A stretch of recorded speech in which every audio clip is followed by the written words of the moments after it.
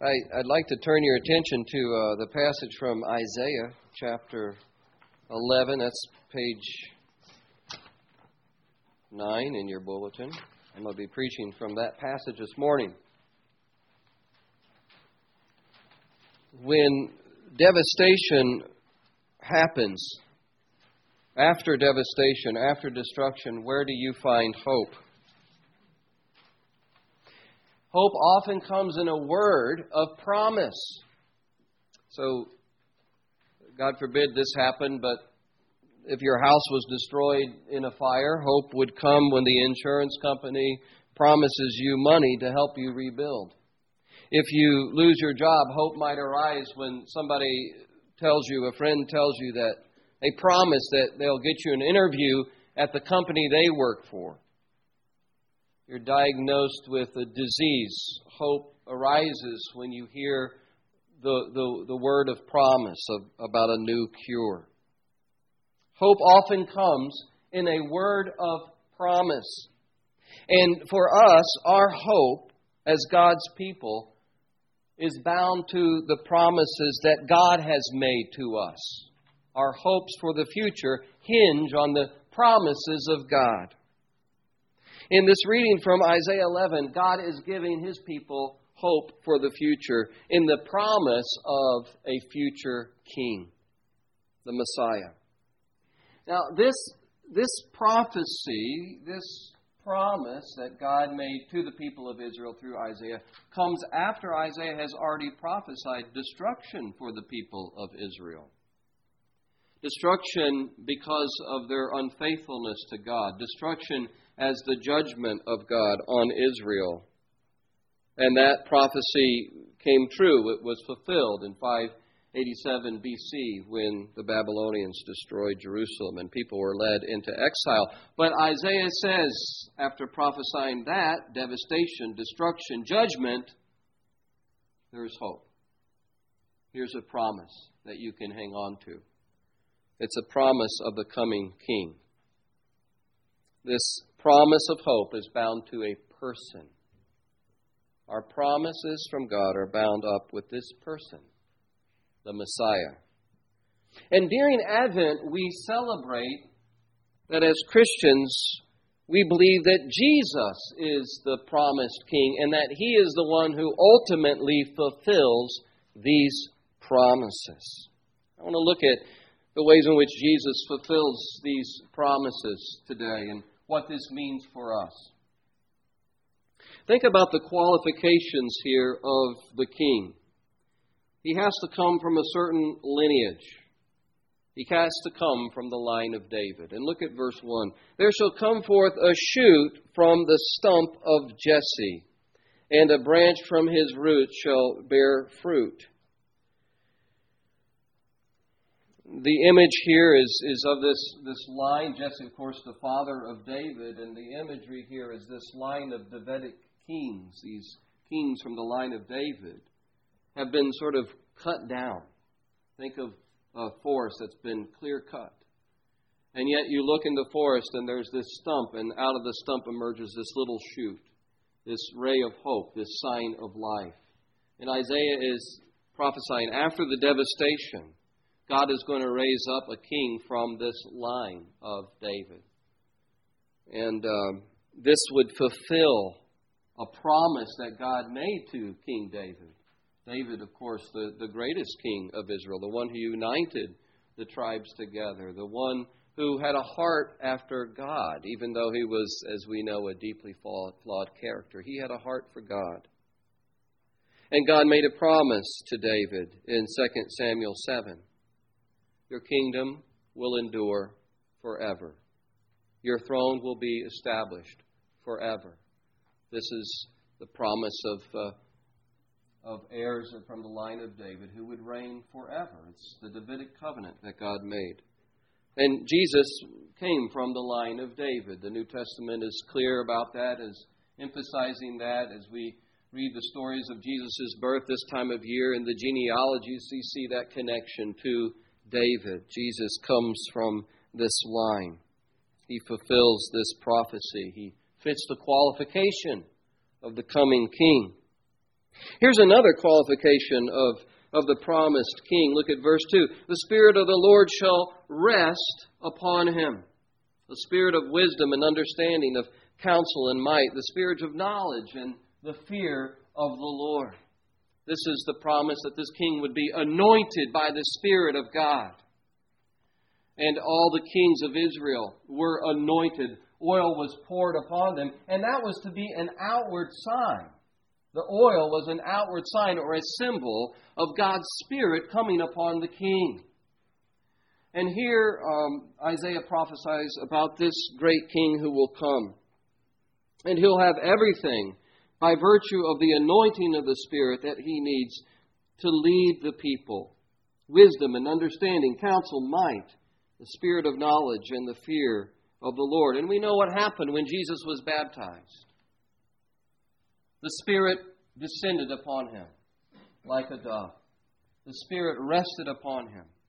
And then when Jesus began his ministry, his messianic ministry, he goes to his hometown and he preaches his first sermon and he quotes from Isaiah 61. And what does he say?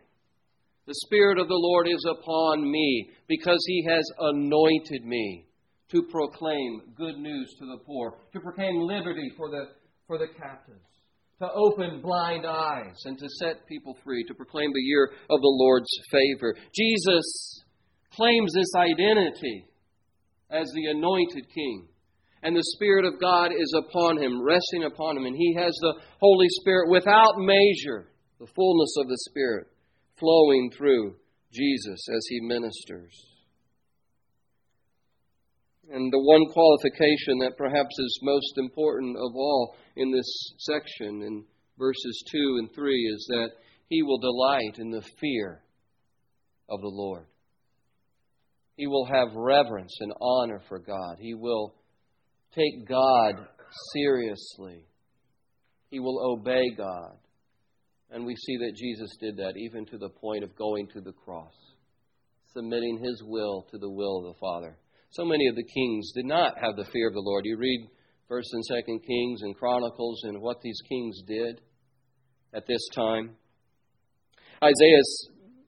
Many scholars think that at this time Isaiah is prophesying when King Isaiah was the king. Now, King Isaiah was a very wicked king. He did not walk in the fear of the Lord. King Isaiah, the book of Kings tells us, he adopted the religious practices of his neighbors. He practiced Canaanite religion, pagan religion. He even fell so low in his lack of the fear of God that he practiced child sacrifice, even the sacrifice of his own son, it says. This is the kind of leadership that was happening in Israel at the time. The leaders of Israel, the kings of Israel, were to be the perfect Israelite. They were to be an example to the rest of the nation of what it means to walk in the fear of the Lord. But they all failed. But Jesus did not fail. Jesus walked in the fear of the Lord. He walked in obedience to God. He fulfills this role. He delighted to obey His Father. And then consider the character of the king. There's one word here that repeats a couple of times, and it's the word righteousness. If there's one character quality that marks this king, if there's one statement that summarizes what he will do in his administration, if this is the campaign motto, this is the word right here, it's righteousness. He's going to be a righteous king, verse 4. With righteousness, He'll judge the poor. He's not going to judge based on what he sees or what people say, but He'll have discernment to judge rightly. He'll judge the poor in righteousness and decide with equity for the meek of the earth. He's not going to show favors. You see what happens when people get into power and when there's corruption is that those in power oftentimes will show favors to the powerful and they don't really care about the weak because the weak can't really help them out. The poor can't help them out. But it's the rich, it's the connected, it's the powerful that can help them out and help them maintain power. It's, I'll scratch your back and you scratch mine. And so that's how it often works, especially in corrupt government. But not this king. This king is going to judge fairly, righteously. The word here, righteous, has a relational connotation in the Hebrew. The word righteous means that you treat people right and you walk in rightness before the Lord, in the fear of the Lord. And that's the kind of king this king will be. And he'll have a heart, especially for the poor and the needy. He's not going to show favorites. He's not going to judge by human standards. He's going to judge with the judgment of God. And He's going to see people how God sees them, no matter if they're high or low. And we see that in Jesus' ministry, that He ministered to the poor and the marginalized, and He healed beggars, and He touched lepers, people with leprosy that everybody wanted to stay away from. Jesus touched them, and He ate with tax collectors and sinners and prostitutes were around His table, and it was a great scandal, but He did not look at people the way other people look at them. With the eyes of God, He saw people, and He preached the same message to rich and poor. Repent, for the kingdom of God is at hand. Part of the righteousness of the king is that he will come in judgment.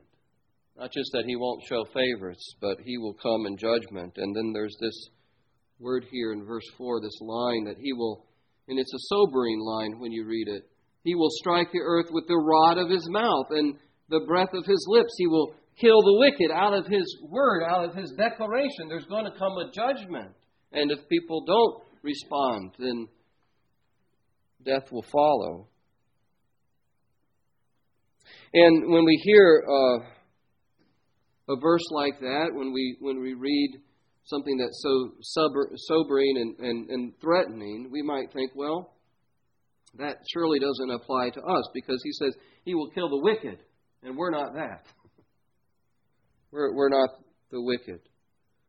But the Bible doesn't allow us to get away with that. Isaiah, when he prophesies judgment to all nations, to all people, even to the people of Israel. And he prophesies this, and he offers this word of judgment so that people would return in repentance and faith to God. Isaiah prophesies that God's judgment is going to fall on Israel because they're part of the wicked. They're doing wicked things. And that's an important lesson, I think, for us to think about, that we tend to divide the world into us versus them, the righteous versus the unrighteous, the just versus the unjust. But the Bible often puts all of us together. We're all lumped together. There is the holy God of Israel, the righteous one, who is holy, holy, holy, who dwells in unapproachable light, and His glory is radiant, and it's something we can't even imagine. And then there's us. We're all over here. There's the rest of us. That's the vision that Isaiah was given of God. The God of Israel dwells in blazing glory and holiness. And all of us have sinned and fallen short of the glory of God. Yes, there's degrees of wickedness and unrighteousness, no doubt about it. But in light of who God is, no one is righteous. No, not one.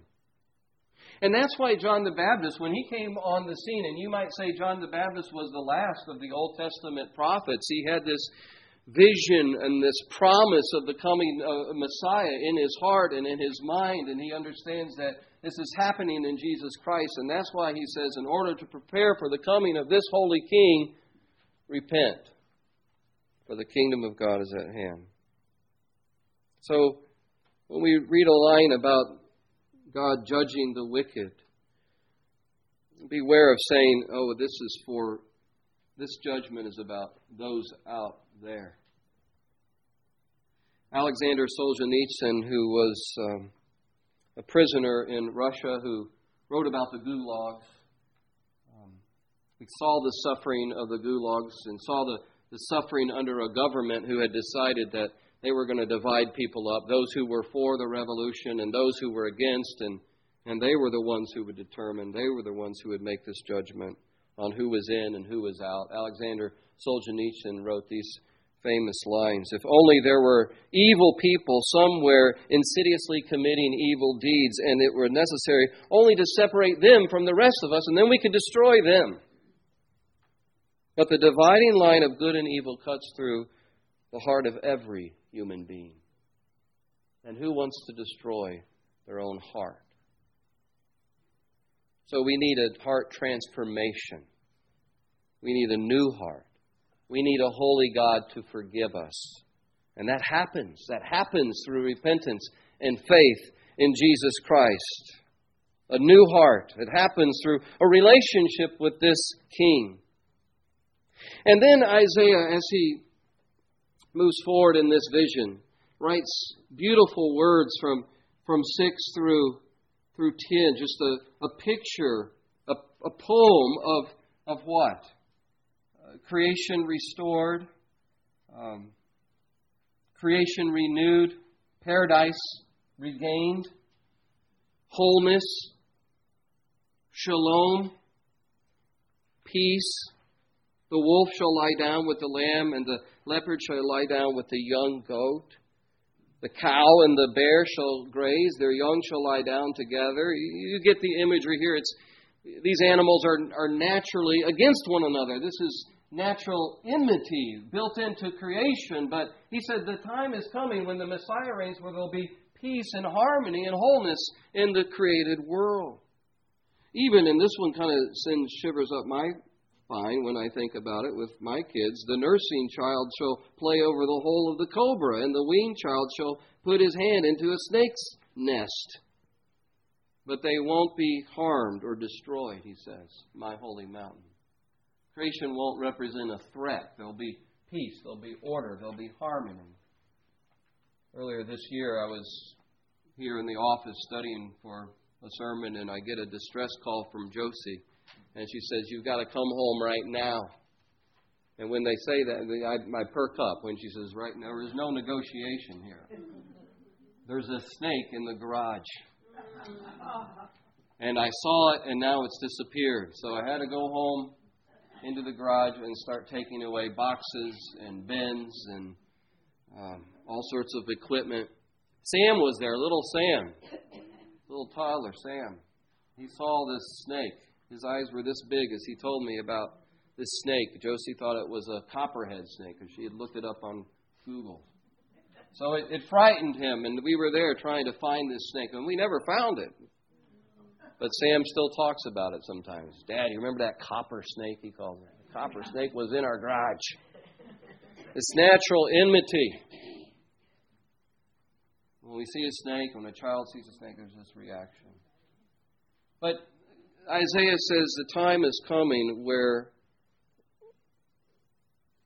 creation is going to be redeemed, and nature will not be red in tooth and claw.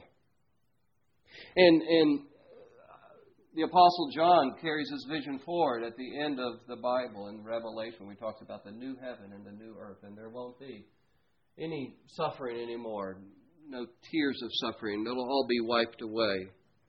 And the new Jerusalem and the new heaven and the new earth is where God is going to dwell with His people, and there's going to be a river of life that flows there, and there's going to be the tree of life that feeds the nation.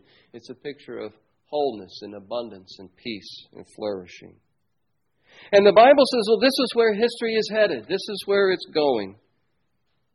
The Creator is going to redeem creation.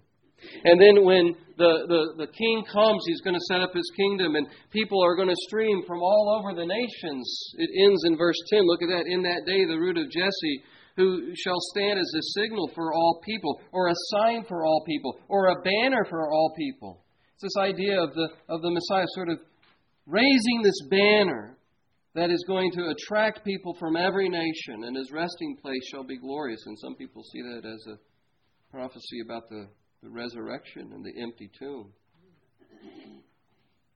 But the Apostle Paul, when he's writing Romans, and he's writing about how God is now calling Gentiles into the kingdom, and how the promise that God made to Israel was to bless all nations of the world. When Paul is writing this in Romans, and he gets to the ends of Romans, and he's thinking about Jews and Gentiles together in the kingdom of God, and he thinks about his own ministry to the Gentiles and how he's seen Gentiles coming in and the nations coming to Christ, he says,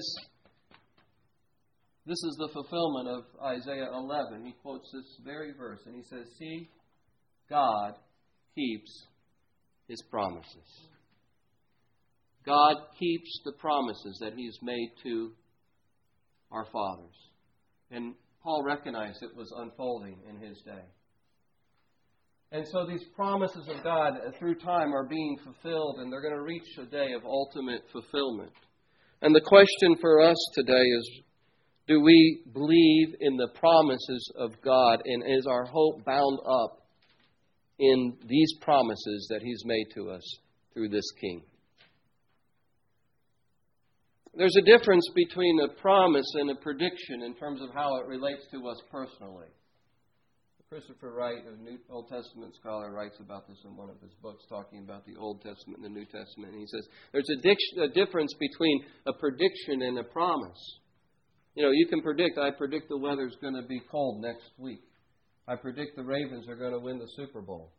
That's fine to have those kind of predictions out there. That doesn't really impact me personally. But a promise is different. When somebody gives you a promise, or when you make a promise, there's a personal connection there. There's a bond there. When Josie and I promised one another in marriage all the things that we promised, it bound us together in a special way. And that bond of the promise has helped us secure through some difficult times. And it gives us security for the future. And God has made promises to you through His Son, Jesus Christ. And He has bound Himself to you in these promises. And that sustains us as we go forward in the future. You know, we look at our world with all of its suffering and evil, genocide, bloodshed of the innocent,